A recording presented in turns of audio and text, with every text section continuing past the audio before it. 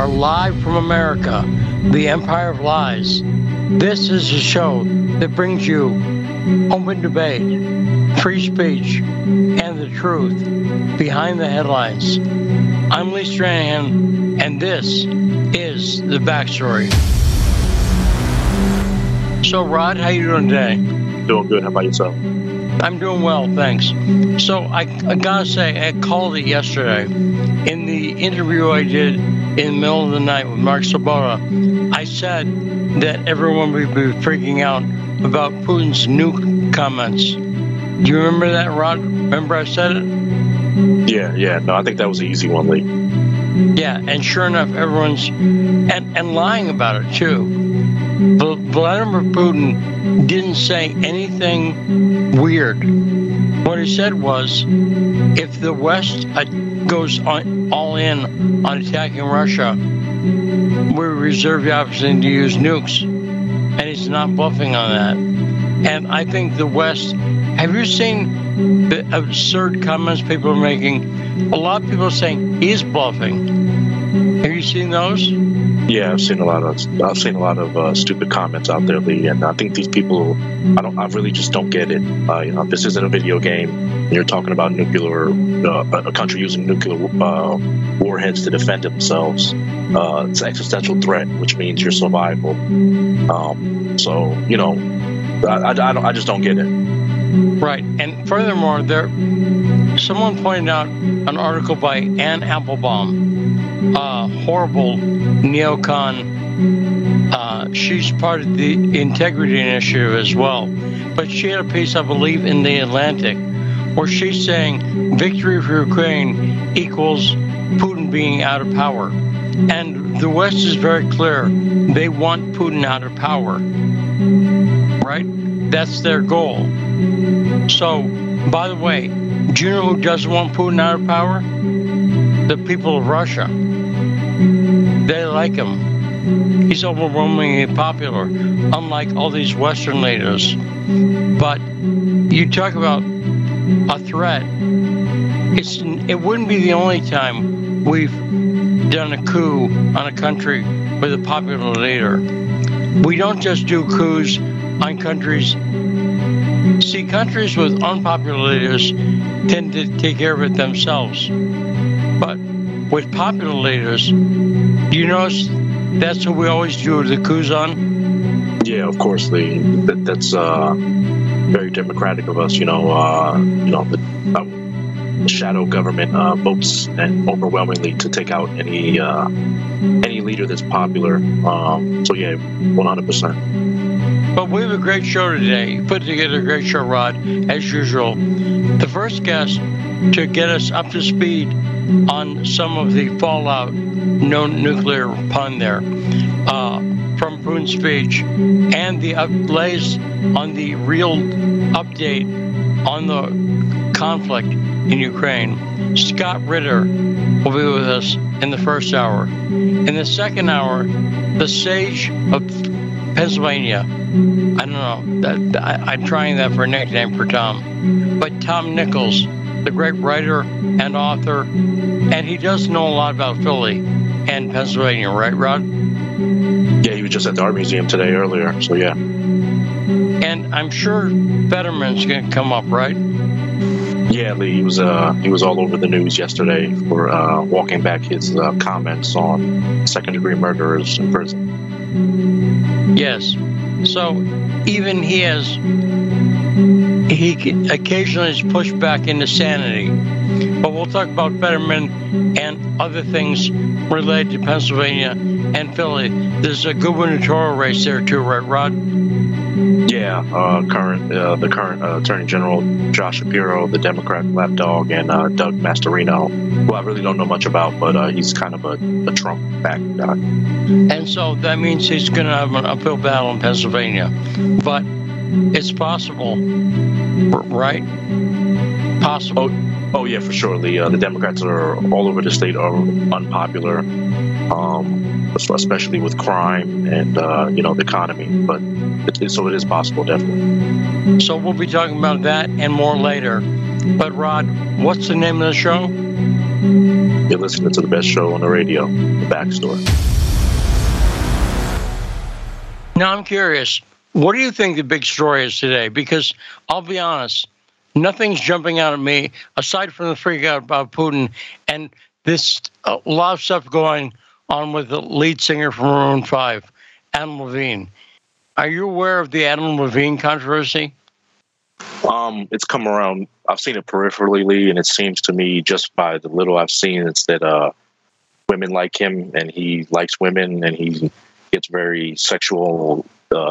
He talks sexual to them on social media, direct messaging, and I mean, isn't he a sex symbol? So I'm a little confused. No. Yeah, and I'm not a big fan, but I'm not a hater either. I saw Adam Levine when I was working at Access Hollywood. He warmed up with his band for the Jay Leno show, and they were actually good.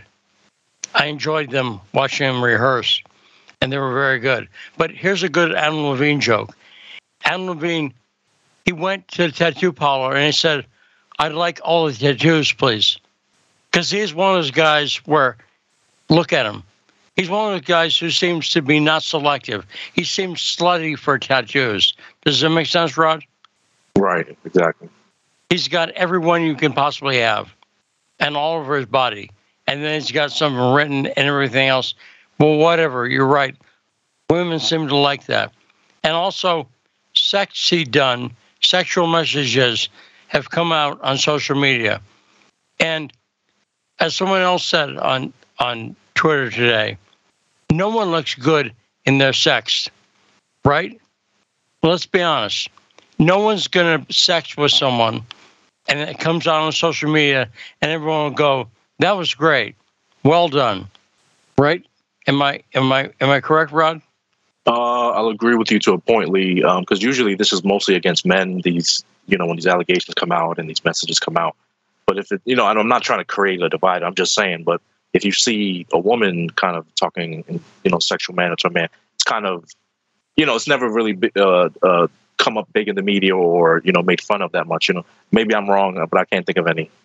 Well, yeah, because this is controversial in the age of calling people transphobic for anything, but men and women are different. Men and women approach issues, including sex, differently. They have different thoughts of it. And that's a fact. And while it's not true about everybody in every circumstance, broadly, they approach things differently. I've heard lesbians say this about trans women being in women's spaces. They've said trans women, because they were men, are a little more violent in the way they joke. Does that make sense, Rod? No, that makes total sense, Lee. Exactly. That just makes the point we're talking about here. So, Adam Levine's in his DMs talking to women in a sexual manner because that's what they like. They think he's seen as a sex symbol. He's giving them what they want, and you know what I'm saying. Leading up to the physical encounter, And that's why one of the things... It's all consensual, though, but it's consensual. So if it's all consensual, what's the point of it being brought up? You know what I'm saying? Right. And I don't see any point. And that also reminds me that you can see the difference between men and women, between gay couples and lesbian couples.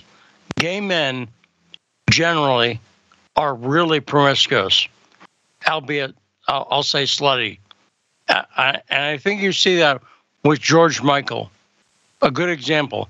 He was caught several times in public restrooms. And George Michael, I don't think, had to go. It was not financial. He could have afforded a hotel, right?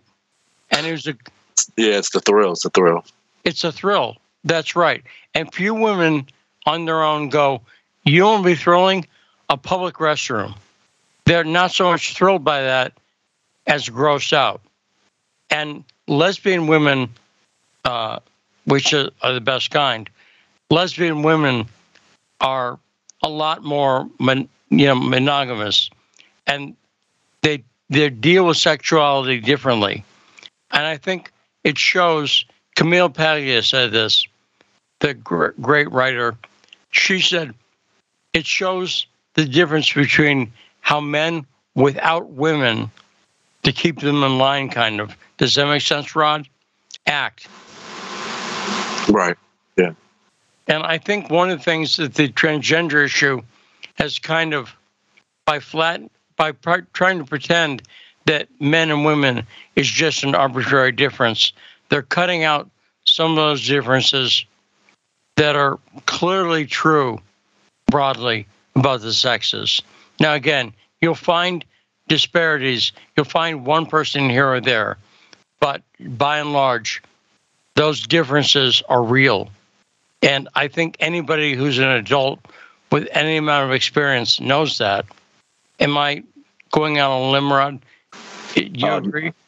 No. I mean, it's very obviously, boys kind of horse around, like you'd say horseplay and wrestle, while girls are more artsy. And, you know what I'm saying? Growing up, they're not as physical. I mean, it's just plain as day.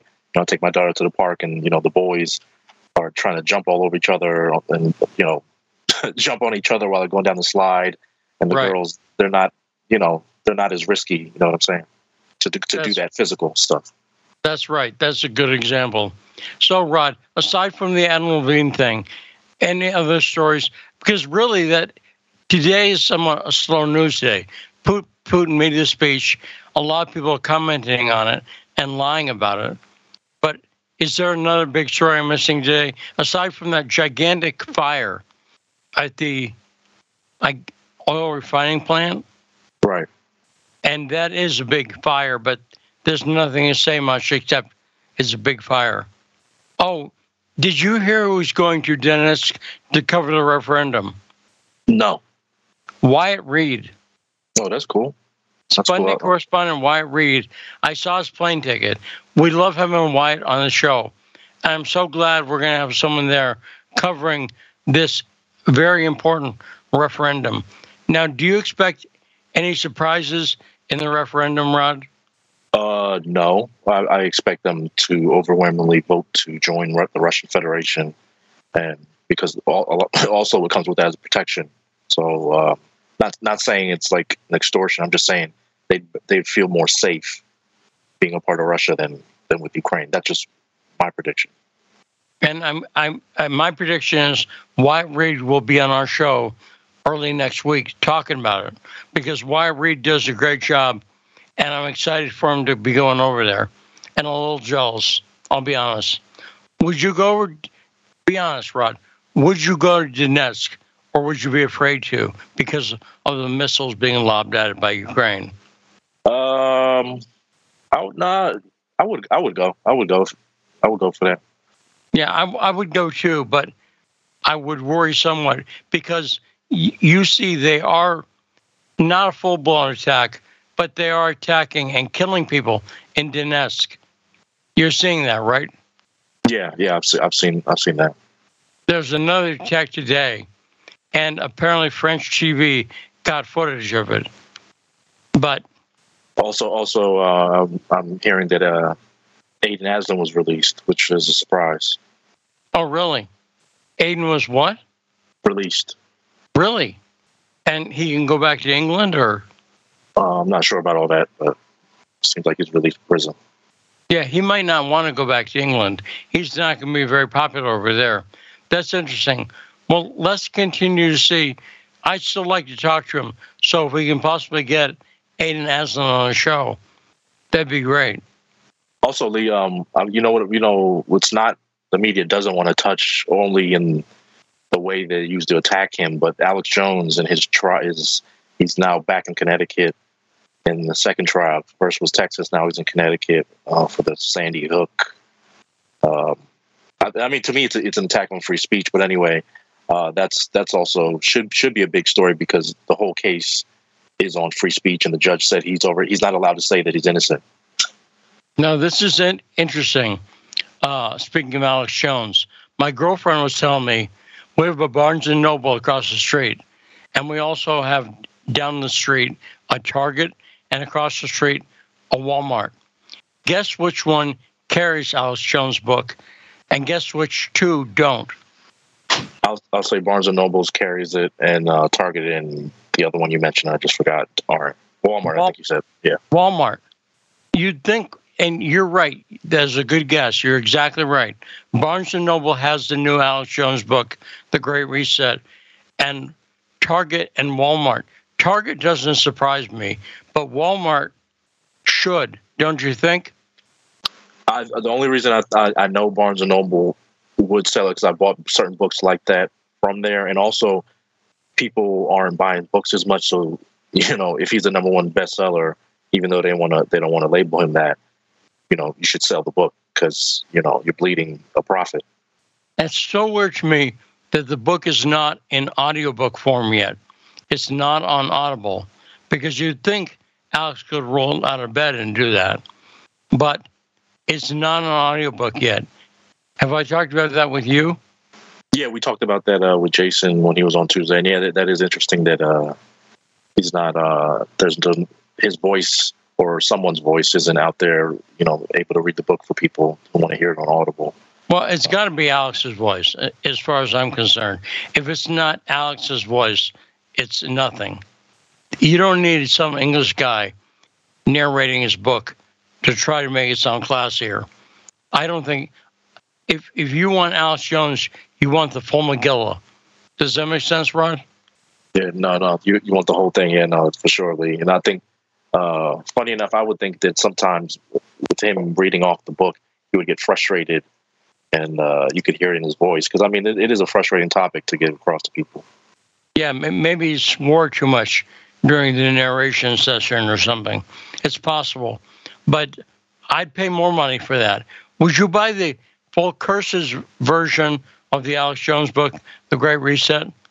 Oh, yeah, 100%, Lee. I think that would even sell double the physical format of the book. So, yeah. They need one of those parental warning stickers that are on hip-hop out.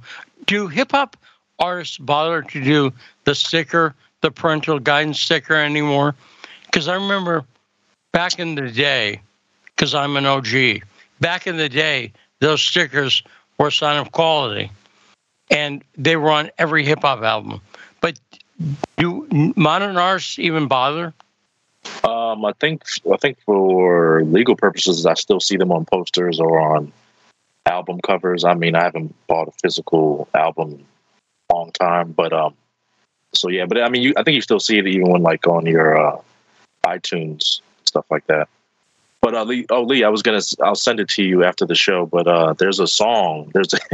Margaret Sanger is rolling in her grave in joy. There's a song that some girls, some female rappers have put out on how they are happy they can go get an abortion. It's a rap song too. I'll send it to you. So it's a pro-abortion rap song? Oh yeah, super. They're dancing in front of they're twerking in front of a Planned Parenthood. Really? Yeah. That's interesting. And how are they dressed? Very short shorts. You know what I'm saying? Interesting. Is that a promotion Planned Parenthood's running? I don't know, but I think it's an unintentional promotion that these girls are doing. But I think you'll like it. As far as it might be catchy, but you'll see. Now, do we have any clips, Rod? I don't have the list in front of me.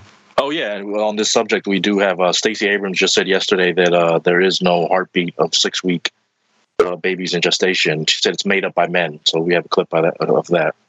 Well, let's hear medical advice from the future senator from Georgia, if she wins, Stacey Abrams. Hit it. There is no such thing as a heartbeat at 6 weeks. It is a manufactured sound designed to convince people that men have the right to take control of a woman's body away from her. Take control of a woman's body, as opposed to control of a fetus's body. Now, what do we know about that, Rod? You're an EMT. At what age does a fetus have a heartbeat? Right around 6 weeks, Lee. So what she's saying is a complete lie. It's just not scientifically sound. Around 6 to 7 weeks You could hear that. I'm not laughing because it's funny. I'm just laughing that this woman is seriously considered as a governor candidate, and she's saying stuff like this. She's clearly anti-man. She hates men. They also have another ad pretty much chastising black men that they need to stand up and vote for Stacey Abrams. So if she doesn't win, it's black men's fault, is what they're saying in Georgia. Right. Now, do we have another clip? I remember I sent something, but I'm not sure if you got to it. Yeah, we have a clip of Biden at the UN, and I guess for Scott, we have the Russian defense minister explaining why the situation and deployment of more troops. Okay, let's hear Biden at the UN, because this will be fun. Joe Biden, hit it. Making irresponsible nuclear threats to use nuclear weapons. China is conducting an unprecedented, concerning nuclear buildup without any transparency. Despite our efforts to begin serious and sustained diplomacy, the Democratic People's Republic of Korea continues to blatantly violate UN sanctions. First off, for him to talk about the U.S. being willing to commit to diplomacy, they haven't so far. What is the U.S.'s position in, do you think, a diplomatic exchange, Rod? I don't believe there is many diplomatic exchange from America. It's pretty much you do what I say, you do what we say, or we'll try to run you over or get you out of office. Yeah, I was going to say, my way or the highway is our opening position and our final position. And, you know, I love that they like to stir up fears about nukes on every other country. But the U.S. is, again, it should be pointed out, the only country to ever use nuclear weapons, and on civilians to boot. There is no military value in Hiroshima and Nagasaki. Is that right, Rod? Am I missing something here? No, not at all, Lee. And people don't really know the history of that, and you know the tests we've done, and we also don't talk about the Korean War at all. I mean, it's almost like it didn't even happen as far as mainstream media mentioning it. And how the U.S. has contributed to creating a situation where there's a separate North and South Korea. And luckily for us, we have a North Korea because it gives us a constant boogeyman and China's being used the same way. Any of these countries would be insane not to have nuclear weapons in the light of the U.S. having nuclear weapons, and the British, and the way Liz Truss and many American politicians.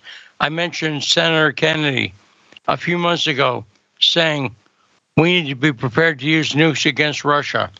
Right? He said that right out blatantly. I'm not hallucinating that, right, Rod? Yeah, Senator from Louisiana. I don't, I see him sometimes, I agree things what he says, when he's questioning nominees, Biden's nominees. But when it comes to something like Russia, he's just a complete idiot, I would say. And also, you talk about threatening nukes. That's why I call threatening nukes. And no one tried to put him down for that, including Biden and the Democrats. Did you notice that, Rod? The Democrats, it was a Republican saying something, and the Democrats were silent on it, right? Oh, yeah, of course. They totally agree with his stance, so of course they weren't going to say anything. So I think we have Scott on now. Let's take a short break, and when we come back, we'll be joined by the great Scott Ritter here on The Backstory.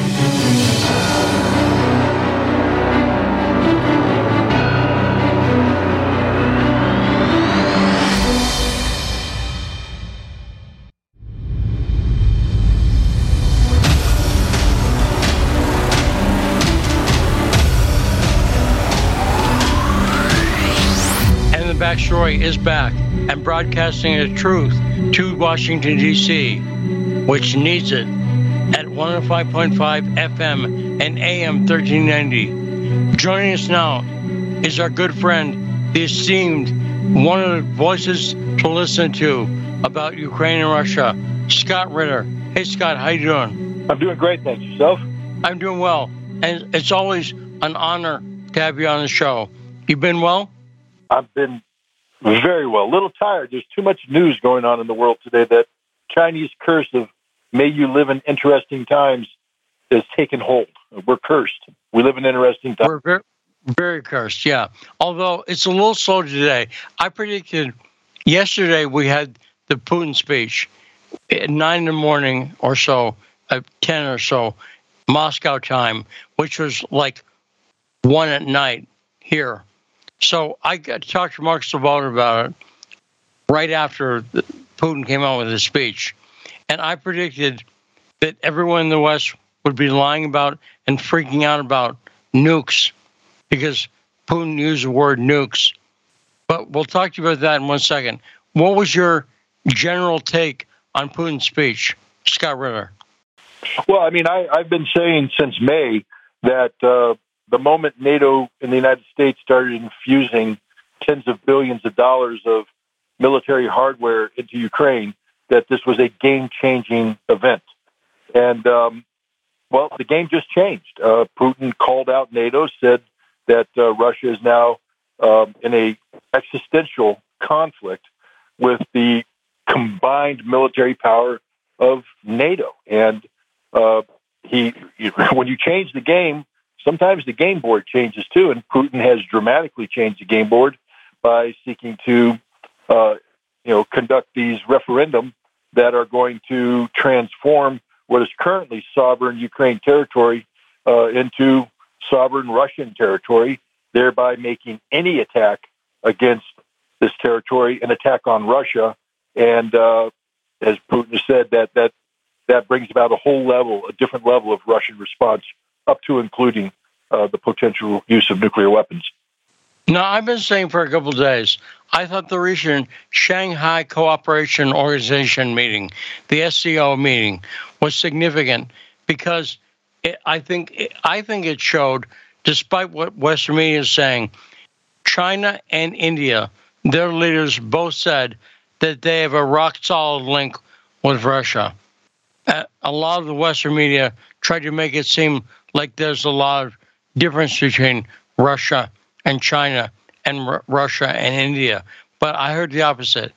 And I think you're going to see, even though the West obviously won't recognize these referendums, how do you think China and India and possibly Turkey will go in recognizing the referendums? Scott? Turkey's already committed to not recognizing them. Erdogan is playing a very strange game where he's trying to keep 1 foot in the NATO camp, 1 foot in the Russian camp, and in doing so is unable to decisively commit on major issues one way or another. So Turkey is on the "I'm not going to recognize the Donbass," just like Turkey has refused to recognize Crimea. China and India are neutral. I mean, China's in a complicated situation because of its off-sided, embrace of the invulnerability of sovereign borders.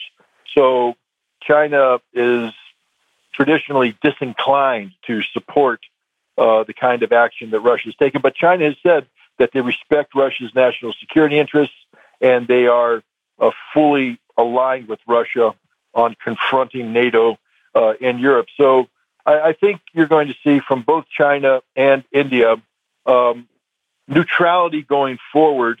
But, China, look, President Xi just gave the green light to the Chinese military. He told them, start preparing for real war, meaning no more training, no more, artificial stuff. Start preparing for the real deal because you're going into Taiwan. And Xi wouldn't have made that kind of statement without the rock solid support of Russia. So it's reciprocal in nature. And then we also have to recognize that, last month, the Indian foreign minister, external affairs minister, gave a speech in Thailand where he said, there can be no Asian century in the Pacific without India and China fixing their border problems in the Himalayas. And I was curious because by saying that, he was quoting a former Chinese leader, Deng, who had spoken about the potential of India and China dominating the Pacific in the coming century. And Deng said the same thing. Unless they work in concert, there can be none. India was opening the door for China to take a step in not only reconciling the border problems, but beginning to work in concert with India through the Shanghai Cooperation Organization and bilaterally to position themselves to challenge the United States in the Pacific. So we're looking at a world in transition where the United States is going to end up being the odd man out, and Russia is going to be definitely a player in this Trans-Eurasian Economic Union, this Asian Pacific century where India and China dominate. Russia is going to be a major factor in that. That's just a statement of fact. Now, Scott, you become one of the, I dare say, and you're aware of it, right? You're one of the voices to watch on Ukraine and Russia. You become one of the people that a lot of people look to for what's going on, for the truth. Right? Well, I mean, that's what people tell me. I certainly haven't tried to position myself that way. I just, I like people like you call up and say, "Hey, Scott, I want to talk." And I have to respect the fact that you honored me by asking me to do that, so I talk. And if it just so happens that the words I say are found to be attractive to people, well, hopefully because they're fact-based and honestly held opinions, then that's the way it is. Because the Western media seems to go on to lie of the week. So you never predicted, for instance, that Putin's going to die of cancer next week. And the West, remember that? When the West was saying he's had a couple of diseases, I think Parkinson's and cancer, and he seems fine. Well, I tell you what, he should be a walking testament to immunity, because apparently he's suffered every ailment known to man and come out on the good side of it. So his blood should be a global treasure because it contains all of the antibodies to anything that exists. They're building a pipeline of it into Germany, but we'll see if it gets shut down. So, Scott, give us the latest update on what's going on the ground militarily in the Ukraine conflict. Well, we're definitely and from the Russian perspective, in a protracted period of pause. The Russians, after the Ukrainian counteroffensive in Kharkov that drove them out, whether they retreated or they were driven out, people can have different opinions on that. But the bottom line is the Russians have consolidated their defenses and are in the process of repelling repeated Ukrainian attacks. But the fact is the game has changed. The current force structure that Russia has brought to bear on this problem is insufficient to the task. The Russian government finally has acknowledged this.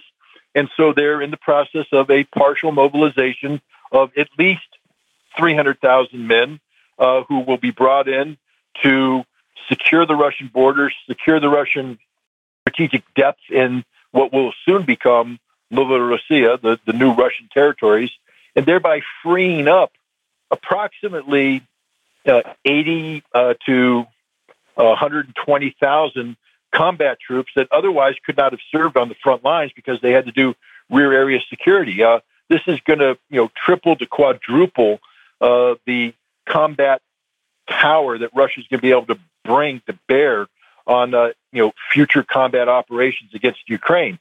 So I think that we're, as long as it's going to take to get these 300,000 men mobilized, equipped, properly trained, and deployed, it's going to take a period of months. You simply can't just send these guys, and no responsible leader would throw them into a combat-like environment.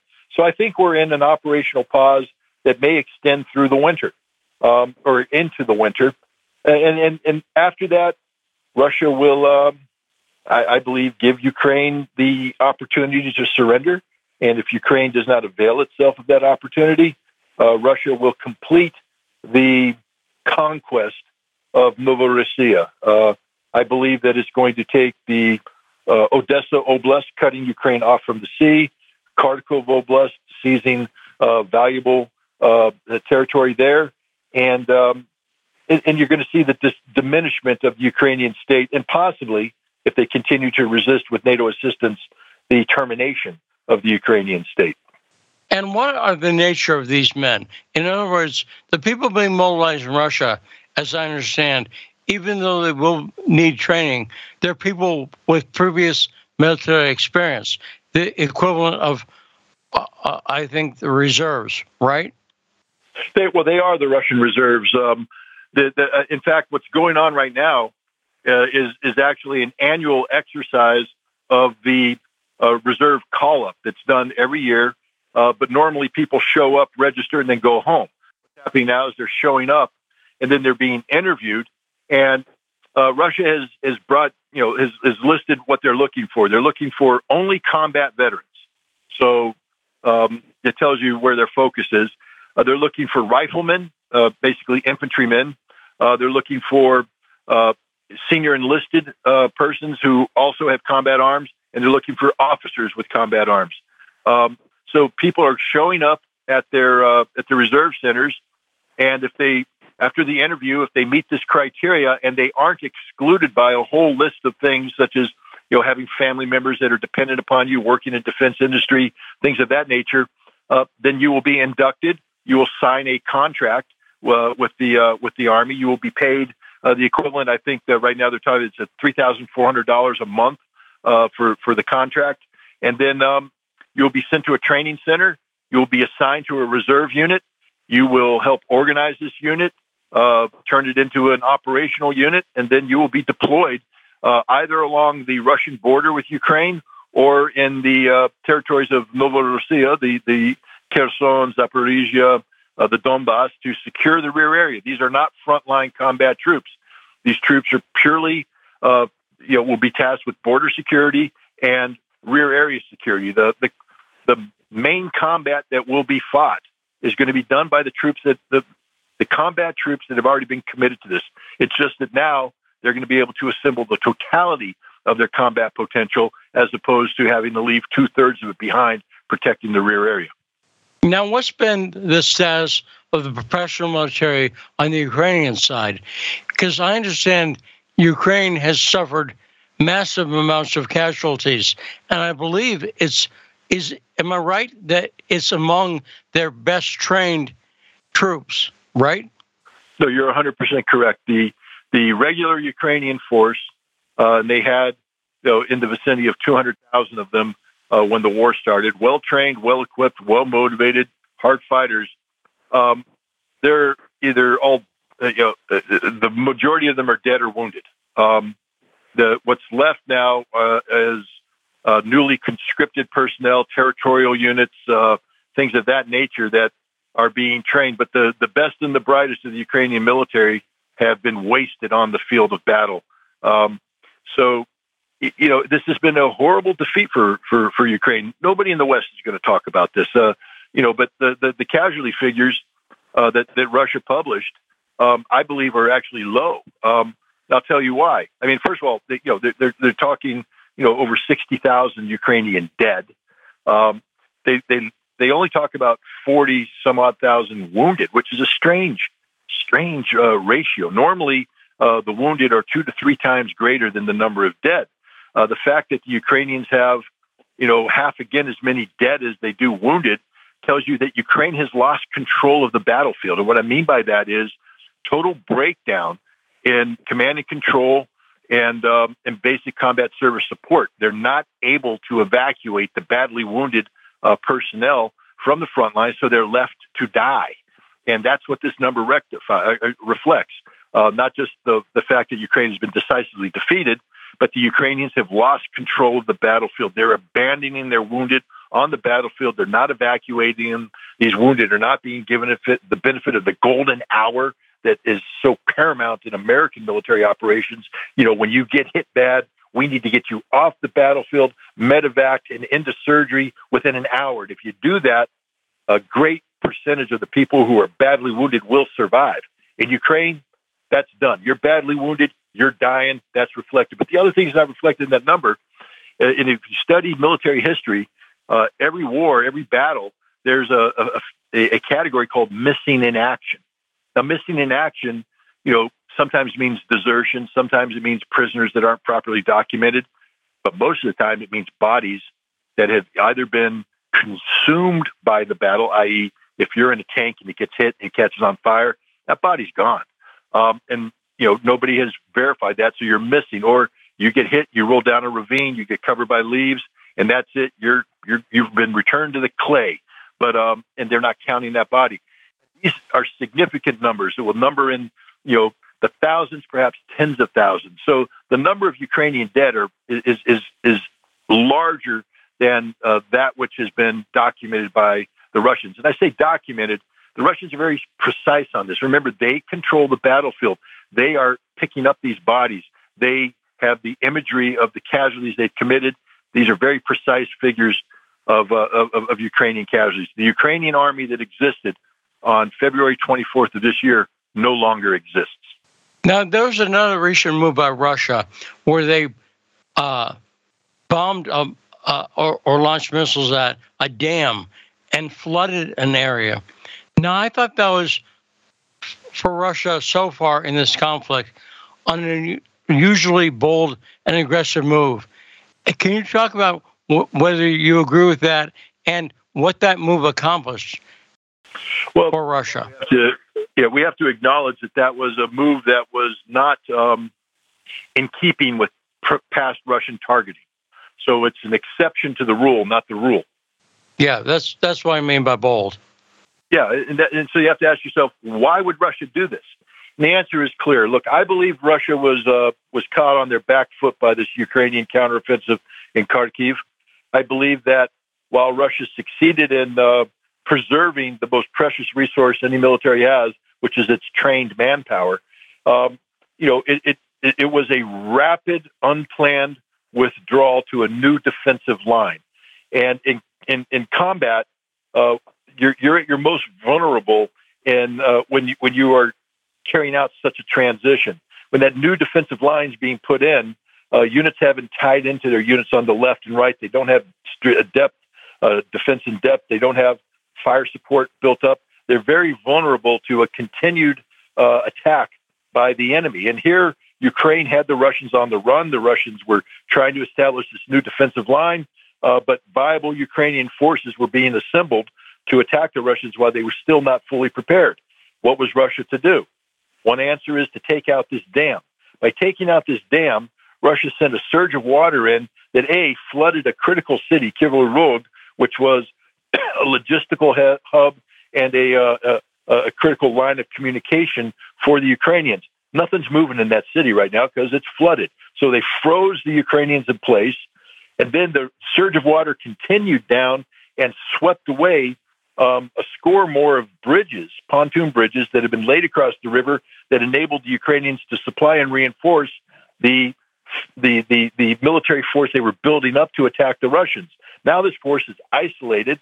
It has no way of getting ammunition, fuel, food, anything, and the Russians started pounding it into submission.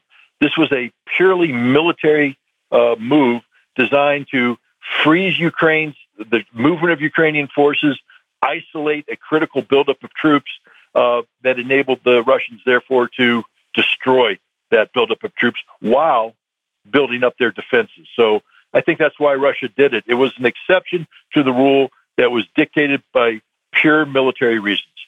Now, Scott, as we approach the fall and winter, how is this going to affect the situation on the battlefield for Russia and for Ukraine? And also, I've heard that some of the vehicles that Ukraine's been given by NATO are really not set to handle that kind of winter weather. I've heard stuff, I could be totally wrong on this, that like the Bradleys are not great cold weather vehicles. How do you expect the weather to affect things? Scott Ritter. Well, we'll start off with mud. General mud, the Rasputitsa, the mud season, is going to paralyze movement on the front. So both Russia and Ukraine are just going to be frozen in place. To attempt any meaningful military maneuver in mud of that nature is to invite disaster. So I think you're going to see, once the rains start falling in in earnest, that the front line is going to freeze in place until the cold comes in. And we saw this, historically, if you take a look at the German drive on Moscow in 1941, the Germans are running full pell-mell to Moscow. The Russians barely have any troops left. They're throwing in everything just to try and stop them. And then the rains came, and the Germans ground to a halt. And that allowed the Russians time to build up their forces, et cetera, till the winter came, and then you could begin moving again. This mud pause that's going to happen is actually to the benefit of Russia, because it's going to occur as Russia is building up this 300,000 strong reserve component. It will give Russia a time to build them up and deploy them without meaningful interference on the part of Ukraine, so that once the cold weather comes in, Ukraine is going to be confronting a whole new reality, not just in terms of the politics of how to deal with Novaya Russia, but the fact that Russia now has deployed 300,000 troops, freed up all the rear area security troops, and now has about 200,000 combat-hardened troops that are able to come at the Ukrainians using full-scale, unadulterated Russian offensive doctrine. That's something we haven't seen in this conflict so far because of the restraints imposed by the special military operation. The Russians are going to be unencumbered, and it's going to be the kind of conflict that Ukraine simply is not prepared to handle. Some of the equipment that Ukraine has, if it's operated by people who are trained to operate it in cold weather, have the ability to maintain it in cold weather, can function in cold weather. But if you turn it over to personnel who don't know how to properly maintain it, don't know how to do the care and maintenance, that equipment is going to break down. And I think we're going to see a lot of this NATO equipment that's being provided to the Ukrainians begin to break down, further eroding the combat capability of an already severely diminished Ukrainian armed forces. Now, what did you make of all the talk of nukes in the Western media based on Putin's speech? It seems to me that no leader would say, we're taking nukes off the table. If you attack us with all your forces, don't worry, we won't use nukes. Am I right? Or is that no one does that, right, Scott? No one takes nukes off the table. They should. I wish they would, but no one does. The fact is, nuclear weapons exist, and they are integrated into the nuclear posture of the nations that possess them. Russia has a nuclear posture that allows nuclear weapons, roughly speaking, to be used in one of two circumstances. The first is if a nuclear attack is launched against Russia, then Russia will respond with the full weight of its nuclear arsenal. The second is if the national survival of the survival of the Russian state is put at risk, either by a meaningful attack on Russia proper or an effort to decapitate the Russian leadership during war. If either one of those occur, then Russia, by doctrine, is allowed to use nuclear weapons in response. When people focus on Putin's speech, but what they don't focus on is what happened before Putin's speech, where very senior officials in NATO, in Europe, even in the United States, began talking about the potential for the use of nuclear weapons in the Ukrainian conflict. Most of these were predicated on an assumption that Russia would somehow use nuclear weapons in Ukraine because Russia was losing, of course, and Russia had its back up against the wall, and Russia had no option other than to use nuclear weapons. That's pure fantasy. That's not what's happening. That's not the case. But what it did do is now free up NATO to conceptually begin to talk about how it would use nuclear weapons against Russia in Ukraine. And the Russians listened to this and realized what was going on, because eventually you had a German official talk about, hey, forget Russia using nukes first. Why don't we talk about us using nukes first? And that's why Putin brought this into his speech. He basically was saying that this is no longer Ukrainian territory we're fighting over. This is about to become Mother Russia. And if NATO wants to continue supplying equipment to Ukraine with the intent of having Ukraine attack Mother Russia, then NATO becomes a combatant. And when you start attacking Mother Russia, you start threatening the security of the Russian homeland. And Putin said, we have the ability to respond to that. We have nuclear weapons. We are not bluffing. And he's not bluffing. And the quickest way to send the world to hell right now is for NATO not to believe the Russian president and to work with Ukraine in a way that facilitated an attack designed to evict Russia from newly annexed territories. Ukraine and NATO can sit there and come up with all the intellectual, academic arguments about the illegitimacy of the annexation and things like that. It doesn't matter. The reality is Russia views this territory as the motherland, and Russia will make the decision whether or not to use nuclear weapons to defend the motherland. I was talking about a piece by Ann Applebaum, the neocon in, I think, the Atlantic. And one of the things she said was that Russia's plan has failed here, and that Russia is not going to restore the Soviet Union. And I thought that was a lie. I don't know how to put it. Have you seen any take on Putin's part that he's trying to restore the Soviet Union? No, Putin is definitely not trying to restore the Soviet Union. What he is trying to do is protect the Russian nation. And the Russian nation exists beyond the borders of the Russian Federation. The Russian nation, as Putin has declared in several speeches, consists of people who may not be ethnic Russian, but who are linked to Russia through a common history, a common culture, a common language, a common religion. And, it is the obligation of the Russian leader to protect the Russian nation.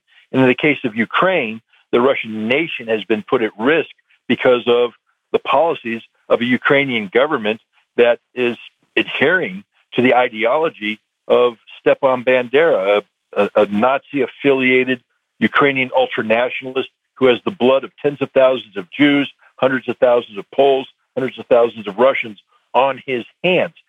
The Ukrainian government calls him a national hero. They've elevated him to heroic status. They put statues up to him, and they have Ukrainian units that use Nazi symbology because they view themselves an extension of Bandera, who is a Nazi ally. Russia is not going to allow the Ukrainian government to threaten the Russian nation, including the population of what is ostensibly sovereign Ukrainian territory, but populated by people who can be classified as part of the Russian nation. So Putin is going to protect them. If Applebaum wants to call that the resurrection of the Soviet Union, it just shows her ignorance of Russian history and of the reality of what's taking place in the world today. And we're almost out of time, Scott. Great. Thanks for being on the show. And as always, a pleasure to talk to you. One final question for you. We have not yet really seen Russian attacks on Ukrainian command and control, particularly in Kiev.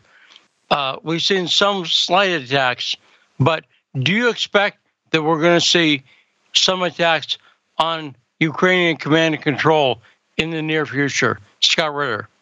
I believe right now Russia continues to articulate this conflict as a special military operation, which will curtail, Russian attacks on targets such as that, as the command and control centers, etc.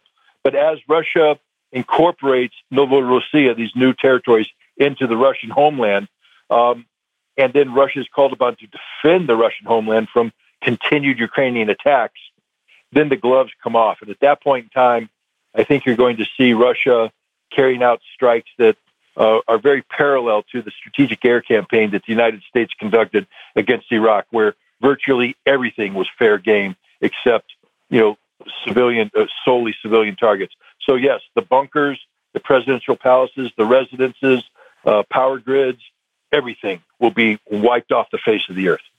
So in the case of Zelensky, is Florida in any jeopardy? Because we know he's got a big house there. But that's a joke, Scott. They're safe in Florida. So, Scott, great appearance as always. Thank you, Scott Ritter. Let's take a short break, and we'll be back with more on The Backstory.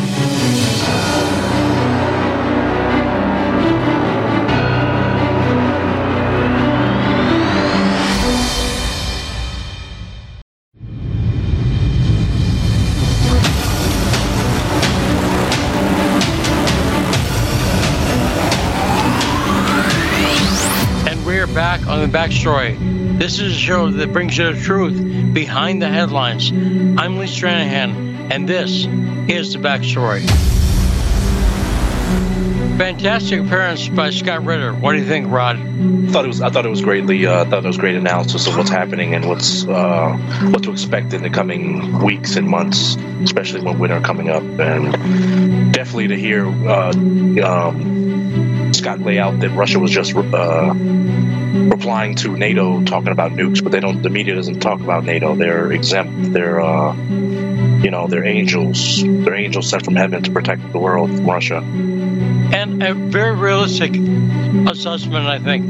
A lot of people don't like to talk about things realistically, but Scott's very good at that. He'll say when he thinks Russia has an advantage and when he thinks Russia has made a mistake. And I like that about him. And of course, we bring you, our goal is nothing more than to bring you the truth on what's going on there, because we don't want you to be surprised and they go, we thought Russia was winning, and they just surrendered.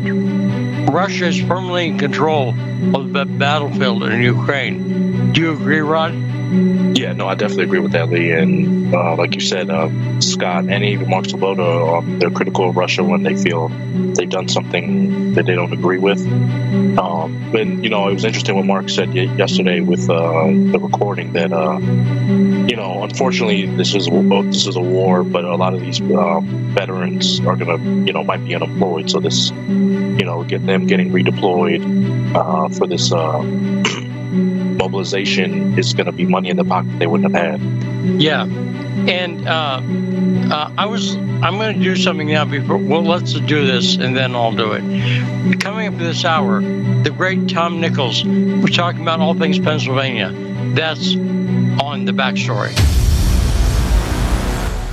Now, I was listening to Fault Lines with Manel Chan and Jamal Thomas the other day, and they inspired me because Jamal's very good at pimping his own show.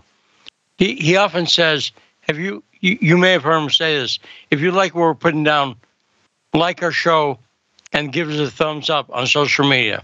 Have you seen Jamal do that? Yeah, of course. I suck at that. So I'm trying to be better. So do me a favor.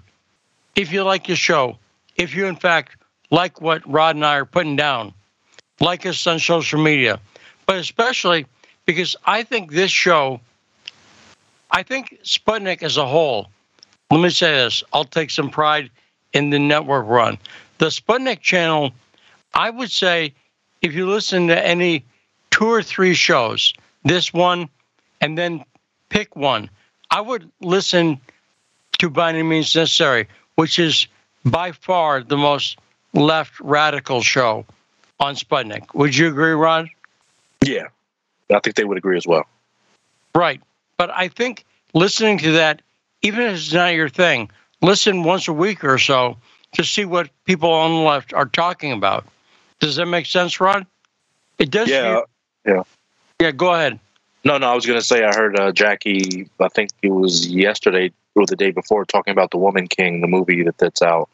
And she was saying, she was speaking to black people, but she was saying, we got to support these movies and all, but she likes movies that are factually true, and The Woman King's not factually true.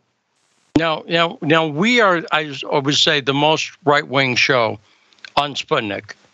But, as I say, I'm a libertarian / conservative, and I'm not really, I'm not a MAGA head.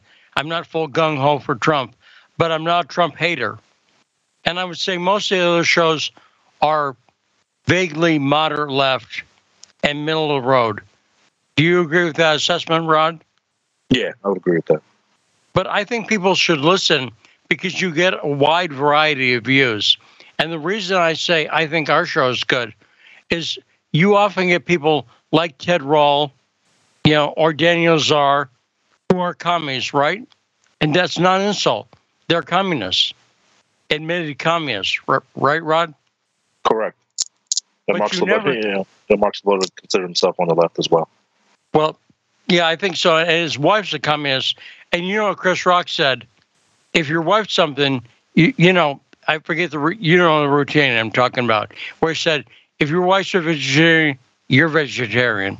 That line, remember he talks about that? Yeah, I know what you're talking about. Yeah, so it's also, if your wife's a communist, you're a communist. Yes, dear. The workers must control the means of production, dear. Good point. Does that make sense, Rod? I'm not having those conversations, and neither are you. But no. I would be, because it's easier than arguing. You can't argue all day. But you've never heard me bicker with people, because I want you to get a clear sense of what they believe, not my opinion of what they believe. And I'm good at doing my own opinion and saying what I think, but I want you to hear other people. So I would say this show, in one show, in 2 hours a day, provides you with a wide variety of views. And I think we do a good job at that. What do you think, Rod? Since you booked this show, you better like it. No, for sure, Lee. Even before I was working here, listening to the shows, it was like when you were on Fault Lines, you'd have different guests. You and Garland would have different guests and different viewpoints, and it was interesting to hear that. And it opens your horizons and lets you cross the lines that sometimes have us divided, and we find common ground.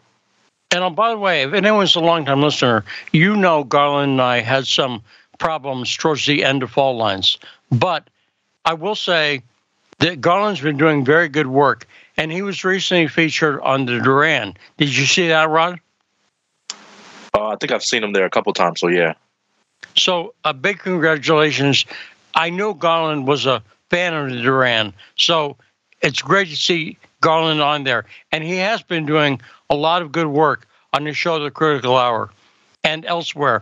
He also has a big Twitter following. Have you seen that? He gets a lot of reaction from his tweets. Yes, yeah. Because I think there's a bigger community of people who are, I don't see much of a community of people who were Trump supporters and now are iffy on Trump because they don't think he accomplished a lot of the stuff he set out to. Not Trump haters, but position I take, and a lot of our listeners seem to take. But there's a bigger community of people who were Bernie Democrats, right? And were basically thrown out of the party and are still basically Bernie people. And I would say Greenwald and Max Blumenthal and Jimmy Dore and Garland all fit in that category. Does that make sense? Yeah, I would say the glimmer of Bernie and what he stood for, but Bernie the man is a coward and he let all the people down. And let's not forget when he went and campaigned for Hillary Clinton and said, but even before that, when he was debating her and he said, let's forget about the damn emails. Right. And they're still progressive Democrats. In other words, they take the same position on healthcare and I think on immigration. I think if I push, by push, I mean ask a blunt question, I still think they're not on a sane side about immigration, progressives. Does that strike you as correct, Rod, that most progressives are actually insane, but they've learned to shut their mouths about immigration? Yeah, I still believe that they have a more liberal in the sense of allow more people into this country unfettered and unverified of their background, criminal history, and whatnot, and what they're I would say we should be more on a Canada model of allowing people in here, but I would say progressives are kind of come as many people as they want. And I would say also, I think on the wall, which a lot of Democrats, including progressive Democrats, freaked out about. What is happening at the southern border now, I think shows actually that the wall was a good idea and a partial solution for some immigration problems, but also getting a policy that makes sense. No progressive, it seems to me, has fully come around on immigration to sanity. Right? And let me go to calls. 202-521-1320. Ingrid in D.C. Hey there, what's on your mind? Well, you mentioned Garland Nixon. He is going to be speaking on October 8th at our D.C. Action for Assange rally at the Department of Justice, and this is turning out to be quite a large event with a lot of speakers and also people who can't come in person doing 1-minute audio or videos that can be played at the rally. But I wish that if you know somebody who might be on the rightish and would like to speak, to connect them with me, because this is not a left-right issue. This is a freedom of speech issue, and there definitely are people on the right who support Assange. I've heard, I can't swear to this, but that Cassandra Fairbanks, who is a big supporter of Julian, declined to participate because she was afraid she wouldn't get a good reception from the progressive lefties who are going to be the audience. But be that as it may, if anyone on the right is brave, please come forward. That's disappointing. I'll just mock Cassandra for 1 second, because Cassandra, oh, poor you. They might say bad things about you. Boo-hoo. Julian Assange is in Belmarsh prison. Get real. Come on. It's not about you. So I don't think that was too far out of line. Do you, Ingrid? No, I don't. But as I say, I can't, this is a rumor I heard, so I can't confirm it. So Cassandra, come on down if you want to. We will welcome you. I will, certainly. Right, and I'll give you credit for it. But just because you might not get a good reception, then modify the way you speak or something like that. I've never, and you might get a better reception than you think. But is anyone from Ron Paul's organization going to be there, Ingrid? I don't know. And, one of the things about this rally is, like, what is a rally? It's to motivate your base to actually do something. And it's not clear what people are going to do. John Kiriakou thinks we should, fill the courtroom if it comes to that and have people in the street.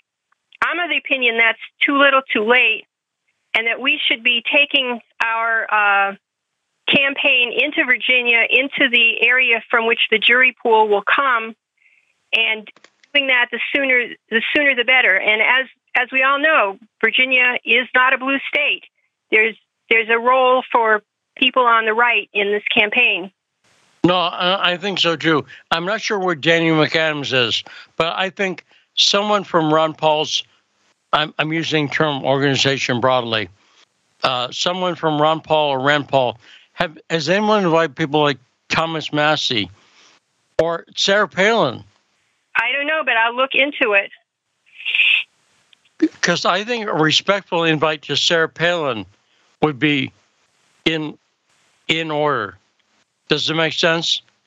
Sure, yes. And that would be a very big name. But thanks, Ingrid. Keep us up to date. And I think having gone on there will be great. So 202-521-1320. Now, it's out time.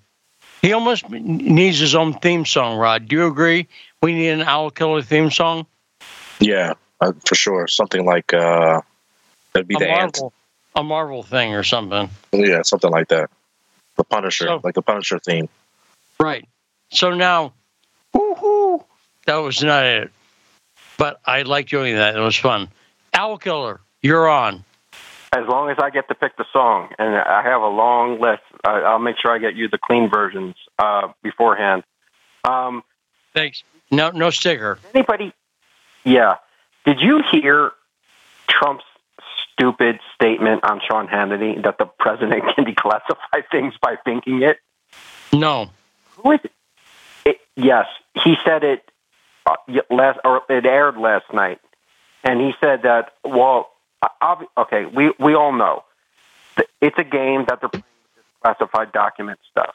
Okay, the president can declassify whatever they want, but he boxes himself in, and he boxed himself in with the Russia thing by saying, oh, that's why I got rid of James Comey. We all know why you got rid of him. We all know there was no Russia collusion. But his braggadocio, he gets himself in these situations And it's all, I mean, it's on the top of Drudge. It's all over all the liberal media. And all the walls are closing, and that's the new thing. And then you see Jared Kushner you see what he's saying about Ron DeSantis moving the migrants up to sending them to Martha's Vineyard. I mean, it's almost like they don't know what planet they're on, and I didn't see that actually. What did Jared Kushner say about that? Oh, that he says that the illegal immigrants are being used as pawns, which in a sense they are. But I mean, it is showing the hypocrisy that, you know, it's okay for. I mean, you heard the mayor in D.C. say that they're not a border town; they don't have the infrastructure for it. So I mean, it's basically saying like Arizona, New Mexico, Texas, and California. California's okay with it, but the other 3 states are not. That they're. Let me say 3 things about that while we're on Owl Color. First off, Susan Pye's appearance the other day actually convinced me of a couple of things. One's clearly true. It is not accurate to say that the people are illegal immigrants.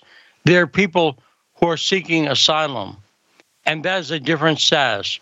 So they are not in the country illegally. They're awaiting an asylum hearing. Now, again, I think a lot of those are invalid claims, but that's the system we've had. So first off, I've stopped calling them illegal immigrants because they're not just random people who came across the border.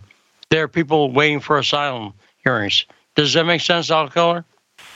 Maybe on the legality side of it, but they did come here illegally. So they came illegally, and then they filed. No. Where do they come illegally? They stop at the border, and they made a statement asking for asylum. That is not illegal. There's nothing illegal about that. Are you sure they didn't just get caught and say, okay, I'm here for asylum? Yeah, because you wouldn't do that. Okay, well... But either, and it depends if they were caught on the Mexico side or American side. But I have no reason to believe that Susan Pye's wrong, and that to a lot of people would be a distinction without a difference. But that's point 1. Point 2, I think DeSantis may be in legal trouble if he gave people things in writing, a brochure that made promises, depending on what they said. I think what I would have said if I were his lawyer is don't give anybody anything in writing. Does that make sense, Howell Keller? It makes sense in the hypocrisy that this country has turned into, because they give them brochures, they give them they tell them where to go, what cities to go to, they give them credit cards. So I mean, sure. I don't know what brochures you're talking about, and I have to see one. And if someone can produce one, I think you could point out hypocrisy. But my guess is the DeSantis team, in organizing this prank, I'll call it a stunt, whatever, may have done it badly. They may have let themselves in for legal trouble by making promises in brochures. And the third thing I want to say on this is that I just had it, I'm not remembering now. But there was one other point: legality, the paperwork, and I'll say this too. I am not a Trump supporter now, but I've talked about DeSantis. But if DeSantis did screw this up and did do something to get himself in legal trouble, I think it might show that he's not the person to take on the Democrats. Because if you're going to take on the Democrats and whine that you're not being treated fairly, let me tell any Republican who wins office, here's a clue. You're not going to be treated fairly. You're not. So you have to figure out a way to deal with that. You're not going to be treated fairly by the media or by the Democrats. They're hypocrites and they're liars. So how do you deal with that? Does that make sense, Al Keller? Yes. One other point I wanted to touch on real quick was what Brave had brought up. He asked for my opinion on how this war was really to crash the Western economies. I'll talk about the Ukraine war. And yeah, I do definitely.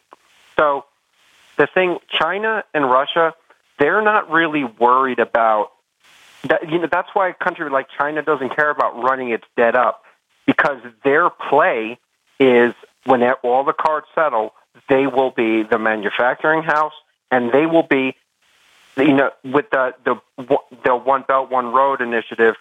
Who wouldn't want to do business with them? And if they're not telling you what to do, that is I could see it being offered as a yuan, or a digital yuan being offered as a stability, a new stable system, and they're already making everything anyway. Same thing with Russia. Keeps their debt very low, but they have the natural resources. Nobody talks about the gold and the precious gems that they have also that they do not put on the market. But no, I also, but on the west side as well, they need no matter what, you can talk Great Reset, New World Order, we can talk that, we know that's what they're moving towards, but they need a reason for why we can't pay the bills. And Russia gives them the reason. The war gives them the reason why, our economic system crashed because Western Europe couldn't get the gas that they needed, and somehow we're literally sitting on black gold in this country, and somehow we couldn't get our own oil. But no, I definitely see them trying to deliberately crash the Western economies, and because you couldn't do what we've done in the last few years, from the lockdowns to now, with any other intention but to crash the economies. And we know that it's an IOU that can never be paid, but that this whole war does set up the excuse for why they have to bring in the new system. And of course, it's going to be a digital coin that they can surveil, and it may not start out initially where you can't use it on certain things, but that is where it will go. Where if you're not a good boy or girl, your money is you're not going to be able to. It's going to be the China social credit score on steroids, because we're more degenerate. You won't be able to go on you won't be able to pay for internet service that if you log in to watch, say your show or Alex Jones or Tucker Carlson, like that. That's where it will go. It's going to give them more control than they've ever had, ever in human history. And Yuval Noah Harari, he is very adamant. He is the one that is obsessed with, him and Klaus Schwab, with merging the digital and to your genetic sequence. That is, I've heard him in probably 100 short clips mentioning specifically that. Well, what does Klaus Schwab say? It's a merger of your digital, your biological, and there was another piece that they're going to merge all three identities in this new fourth industrial revolution. So of course that's where they're going with it. Well, they're not there yet. And so the thing I'd say to people, great call, Al Killer, as usual, but great call, but don't act like they're there yet. Don't act out of fear. As I say, I was sorry if I offended you, Cassandra, if you were even listening, but I don't couch when people like Julian Assange are facing what they're facing. If the worst thing is people might make fun of you, I assume, Cassandra, you're used to being made fun of. I've seen the way people talk to you, and it's vicious. And they pull out all kinds of stuff that's inappropriate. Tough. Don't let the bastards get you down. That's one way to put it. So let's take a short break, and when we come back, we're talking to the great writer and author, Thom Nickels, here on The Backstory.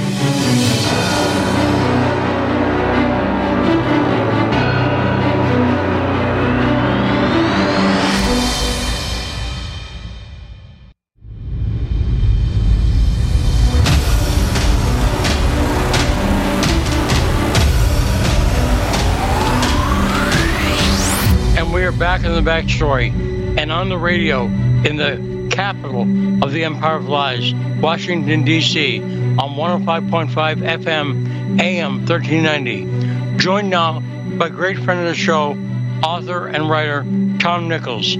Hey, Tom, how you doing? Hi, Lee. How's it going? I'm fine, thanks. Pretty good.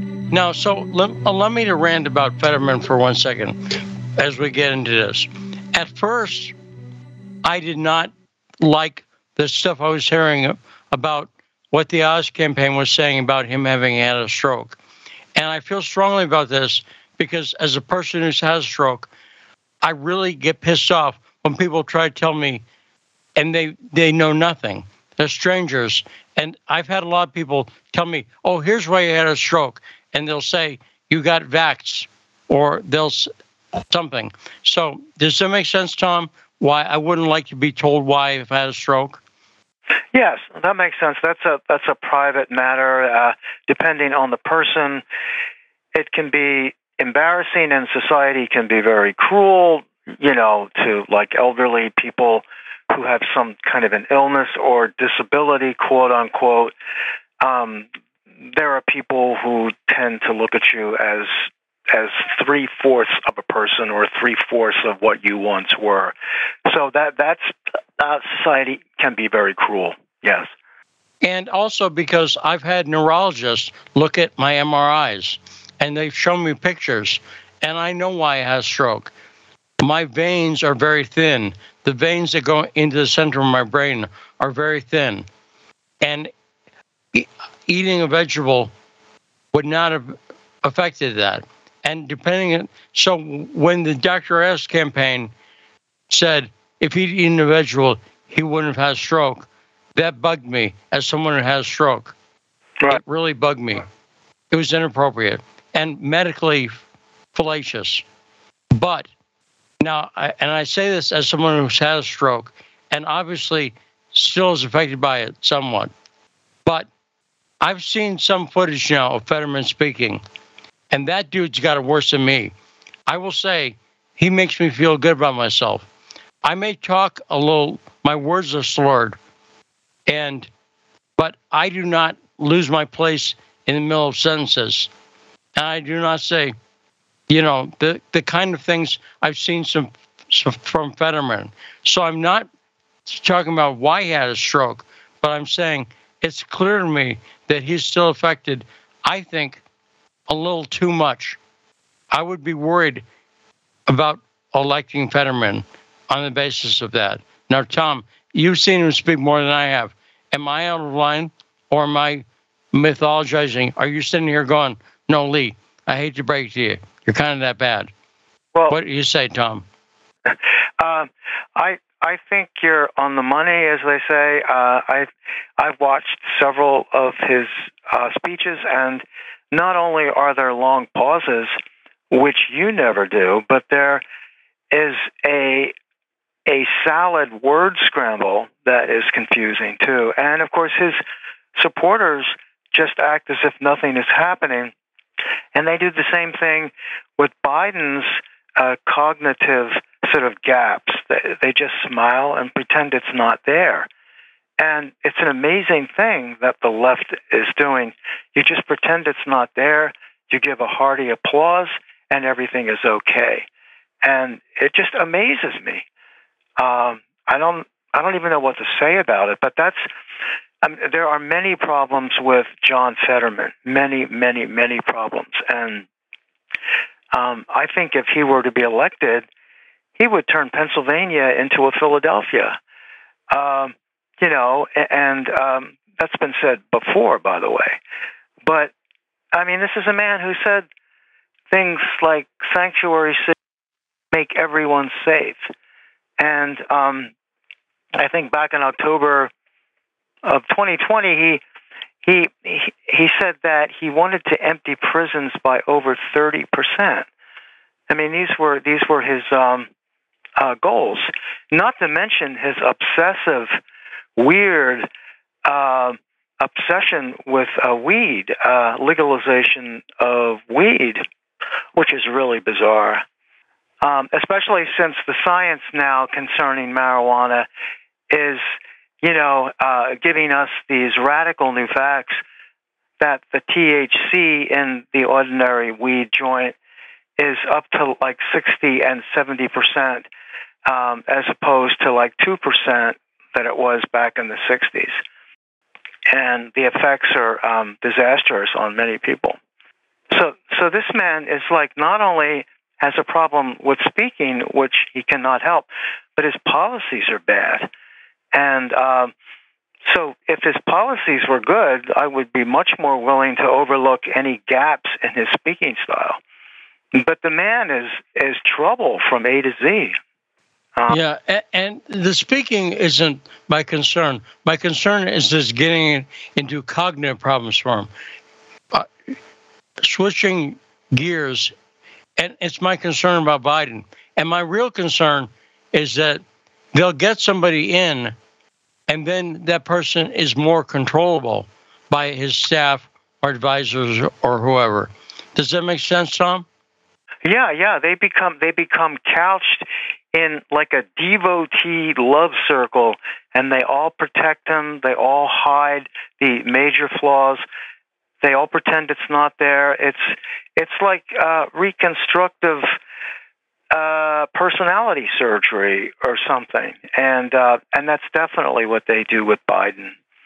And I think I'll make an analogy. I'm sure you know because you're a very literate person. But at the end of Roman Empire, you had Claudius. So yeah, wonderful. Do you see why I'm making that analogy? Yeah. We all remember that great masterpiece, PBS theater series. Yes. And from the Robert Graves book, Claudius, like an idiot savant, he had this speaking disability, but basically he was able to work an empire, but also. I don't remember everything about Claudius's life. Did he have a protective circle around him? Well, yeah, I believe, it just shows when you get to the end of an empire, you're not picking the top people to run things. Does that make sense? Yeah, right. It does make sense. And you also had people like Caligula, which would be more Hunter Biden. So, the rulers that you get at the end of an empire aren't the best people. And so Fetterman, I think you'll understand what I mean. I think Fetterman might be the person Pennsylvania deserves. Now, that sounds harsh, but do you know what I mean by that, Tom? But if they're stupid enough to vote for him, if they're that easily seduced into this, he's like a fake everyman, a common person's hero. I mean, what he like really is he's a fraud, and he's so many things other than what people think he is. The blue collar tough guy, and all of that. I mean, his whole MO is to just get to a higher office and to seek as much media attention as he can for himself. He was at a September 11th abortion rally recently, obviously, and he unfurled a banner that said "Fetterwoman." And I saw that. Yes, we made fun of him for that. Yeah, and as Ben Shapiro pointed out, it took him a while. Like he had to read the banner in order to remind himself that what it said. So that could also have been part of the after-stroke problem. I don't know. Shapiro seems to think so, but who knows?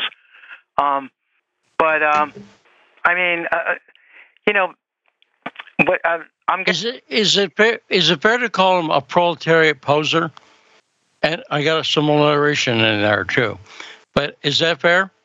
Yeah. I mean, you could also call him a pretend populist. I mean, he's all of that. And then you have all of these photos of these blue collar looking people in these bars in Western Pennsylvania drinking beers and toasting him.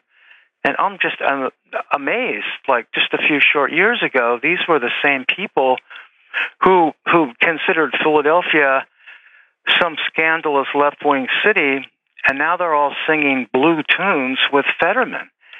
It's like everybody has drunk some kind of a flavor aid here, and not able to see the truth. So, and I was kind of shocked that he had the slight lead in the polls that he did, and the excuse that Oz owns multiple mansions throughout the world, and because he made his fortune in the private sector, he is somehow unworthy of the post of senator. Whereas Fetterman, who lived with his parents until he was 46, which is pretty creepy and pretty incredible, although managed to get a Harvard education. But let's face it, everybody who goes to Harvard turns out to be a left progressive. It's like a left progressive factory. It's sort of people who all think alike now. But the problem is, I think the Republican candidate, Dr. Oz, is a bad candidate. I think a better candidate would have been someone more relatable to that same blue-collar beer drinker you're talking about. And you could have done that. A successful person who came from someplace, steel country, and built a business after the steel industry was decimated in that area would have been a better candidate. But you fight with the army you've got. The candidate we've got is Dr. Oz. But I do think that he was not the best possible candidate. Is that fair, Thom? I tend to agree with that. I wasn't crazy about Dr. Oz, as I think I said on your show before, when he came to Kensington and did a show about the homeless encampment here. I just got a strange vibe, and I just thought it was like self-interest and, part of his narcissistic, sort of a personality disorder that made him do that. But given the issues, and again, we're talking about issues here, not personality, it's like voting for Trump with his messy personality and his tendency to do himself in with the things that he says, but his stand on the issues, when you just put them on paper and match them up with the Biden people, then it becomes no contest. And so when you look at Fetterman's position on any number of issues, he's extremely radical left. But he's also wrong about the marijuana issue. But he's obsessed with this marijuana issue. He flies a flag outside of his office at the state capitol in Harrisburg with the saying, I think, "Don't tread on weed" or some. What kind of man does this? Adult man. It just boggles my mind, as they say. Well, I think they think it's a way to get the youth vote, but I don't see how it's going to be, a big issue in Pennsylvania, except for a lot of people. I guess the thing that may happen after some states legalize weed, what they do then is they let anyone who is convicted on those charges released from prison. And is he talking about that?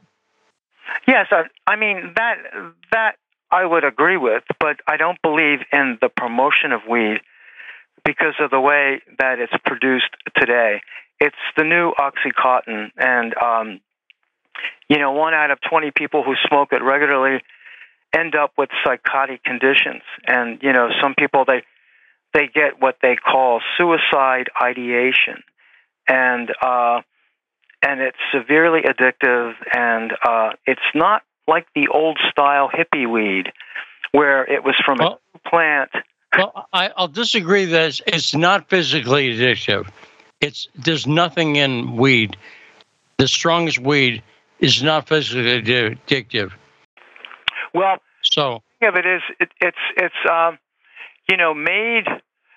Now it's processed, and things like butane and propane and ethanol and carbon dioxide are put into it because it's pulverized in a tube or something, and then they run those chemicals through it, which kind of separates the THC from the rest of the plant. So the end product is a kind of a wax that can be as high as 70 to 80% THC. Now, this is like unheard of. Hippies never smoked like joints with the 70 to 80% THC contact. No, there's no doubt weed is stronger, and I would argue that's the purpose. But it's almost to me like saying alcohol. We have alcohol that's high proof and alcohol that's low proof, right. And some people, people know what they're getting, and I think in a legal product market, some people are going to go for dabs or the stronger stuff, and some people won't. But it's a choice, and like at the liquor store. Yeah, it's just it's unfortunate that society is becoming so dumbed down.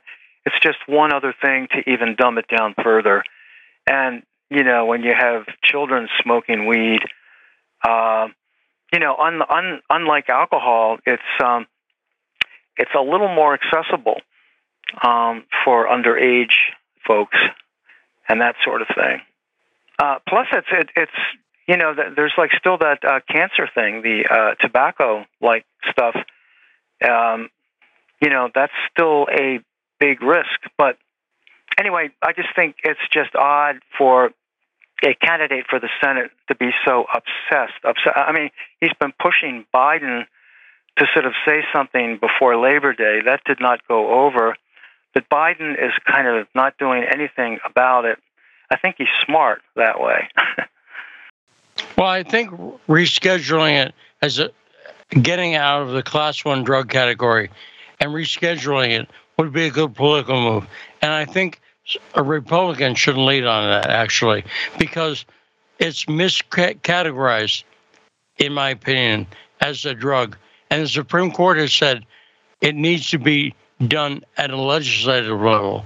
But so a lot of people are urging Biden to do that because Biden has no appeal to young people aside from that.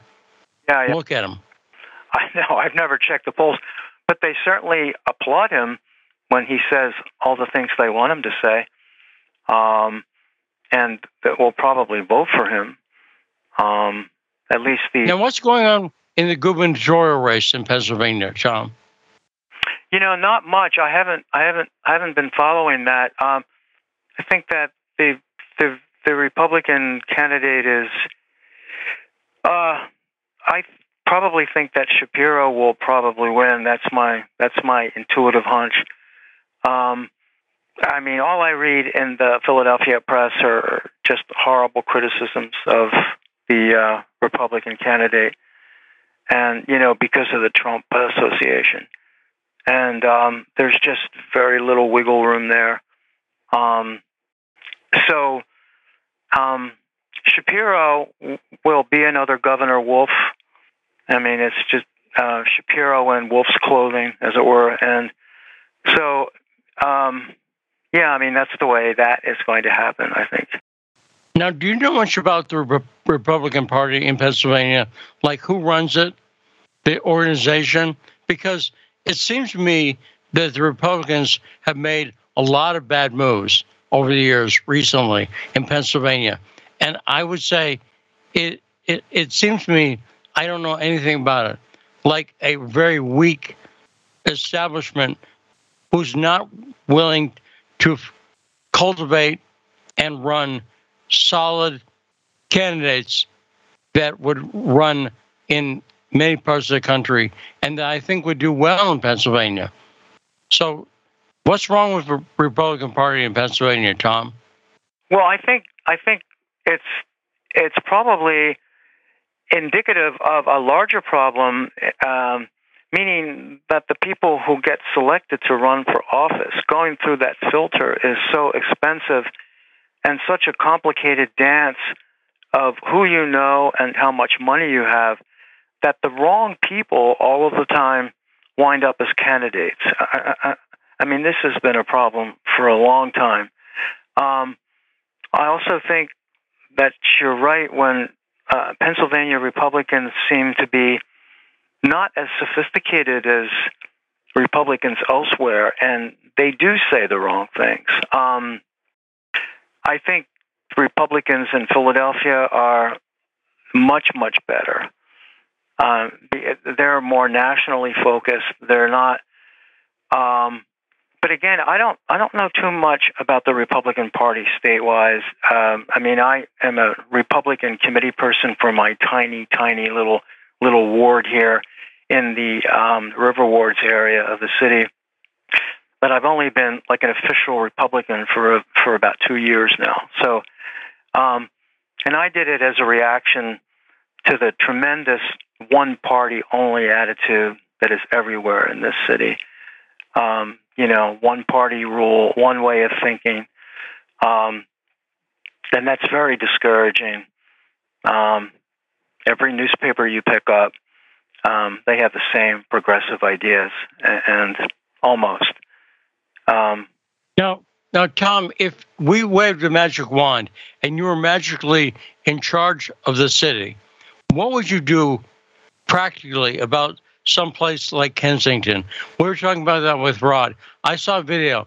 Kensington is a very poor, dangerous, it's like an open-air drug market, right? So when you have that bad an area of the city, what would you do? I mean, if you could do anything you wanted, what would you do to Kensington, for instance, to improve that area? I think I would form a committee of experts, none of whom would be allowed to be Philadelphians. They would all be from out of the city or out of the state, and I would consult with them, and then I would have to do something to control the streets, to control the out of control Calcutta-like India-like atmosphere on the streets, where people are just wandering around and bumping into lampposts, and far worse than that. I think that getting them into like a warehouse shelter of sorts, forcing them into a shelter where they are made to given some chances to get clean, but taken care of, fed, showered, and everything. But the first plan has to be to get them off the street, because it's like an occupying army. There are just blocks and blocks of the city where average citizens do not go because it's been taken over. And so the first thing would be to get them off the streets somehow in a humane way. And it may be some sort of a lockdown. But again, I mean, this is a very delicate situation, personal civil liberties, but so it would just have to be worked out. But it cannot go on the way it's going on, because it's just getting worse here. It's not getting better at all. And more now, people are actually living in cars all over neighborhoods like Fishtown and Port Richmond. You see 2 and 3 people in a car, and it's like a traveling motel. And they just park the car, and they go out and get their food, and they camp outside. Then they go in the car. So this way, the city can't complain of a tent city, because it's in a car that somebody owns, possibly. So this is a new phenomenon now cropping up. Well, and I mentioned before when I talked about California, the new technology about 30 years ago, when I was in California, and like maybe 40 years ago, when I was like 19, I lived in my car because California is a very nice place to live in your car. But what I didn't have then was a cell phone. Cell phones make it possible to live in your car and watch TV and listen to music. Does it make sense, Tom? The technology, one of the downsides to this amazing technology is that it allows people to actually live in their car and have all the comforts of home. Does that make sense? Yes. The only thing you can't do is shower, but you can buy those nifty little facial wipes at Dollar Tree and just indeed, yes, bath and get clean or go to the bathroom at a public place. But you're right. Technology has sort of helped create this change. But they don't stay in the car. You see what I mean? And these are not. Of course, yeah. These are drug-addicted people who do untoward things at some point when they need their so-called medication or when they're acting out after they take it. So you see them walk around the cars or they're doing somersaults or, it just goes on ad infinitum. And so the card thing is always an encampment. You're right. If the cops knock on your window, it's a lot easier to move your car with your stuff in the trunk or whatever than it is if you're in a tent and the cop knocks. You've got a lot of stuff, and moving that stuff, the car situation creates something that's harder for the police to contain because the cops aren't going to arrest the people. They're just going to say, move along, and they will, and they'll move 2 blocks, and that's it. That's what's happening in Philly, Tom? Yes, it reminds me of an old French quote, the dogs bark, but the caravan moves on. So neighbors complain, cops come and knock on the door, the car just moves to another street and start all over again. And there's not enough police power or police presence to take care of that. No one is going to chase a car forever, and there are too many of them. So the tipping point is, it's probably it's an ingenious move for homeless people, I think. But I'm wondering why the neighbors here are so tolerant of it. Because I used to see neighbors come out when, let's say, on a summer's night, there'd be one poor homeless guy sleeping on the grass beside Rite Aid, and you'd get this irate husband and father who would come out and say, "You can't sleep here. What about my children?" But they don't say anything about these cars. It's just. And let me ask you about. We're almost out of time, Tom, but great appearance as usual. Always a pleasure to talk to you. Let me ask what you think of the cops in Philly. Are they having trouble recruiting cops? Do the cops seem involved? Or they seem, I've heard in New York that the cops are very not involved. The cops their mind seems to be elsewhere. What are the cops like in Philly? Yes, Lee, their mind is definitely elsewhere, and they're not very involved. They're involved when they have to be. I mean, you hear sirens, and you see them from time to time, but there's not that same sense of a real police presence anymore. Because shoplifting is epidemic and it's everywhere, and so you're right. It's like New York. It's the police thing has taken a back seat. Yeah, and so I think it's a dangerous situation that's happening around the country probably. So Thom Nickels, great appearance. Thanks so much for a conversation, and thanks so much to the great Scott Ritter for updating us on what's going on with the Ukraine-Russia conflict. Till tomorrow, I'm Lee Strahan, and this is The Backstory.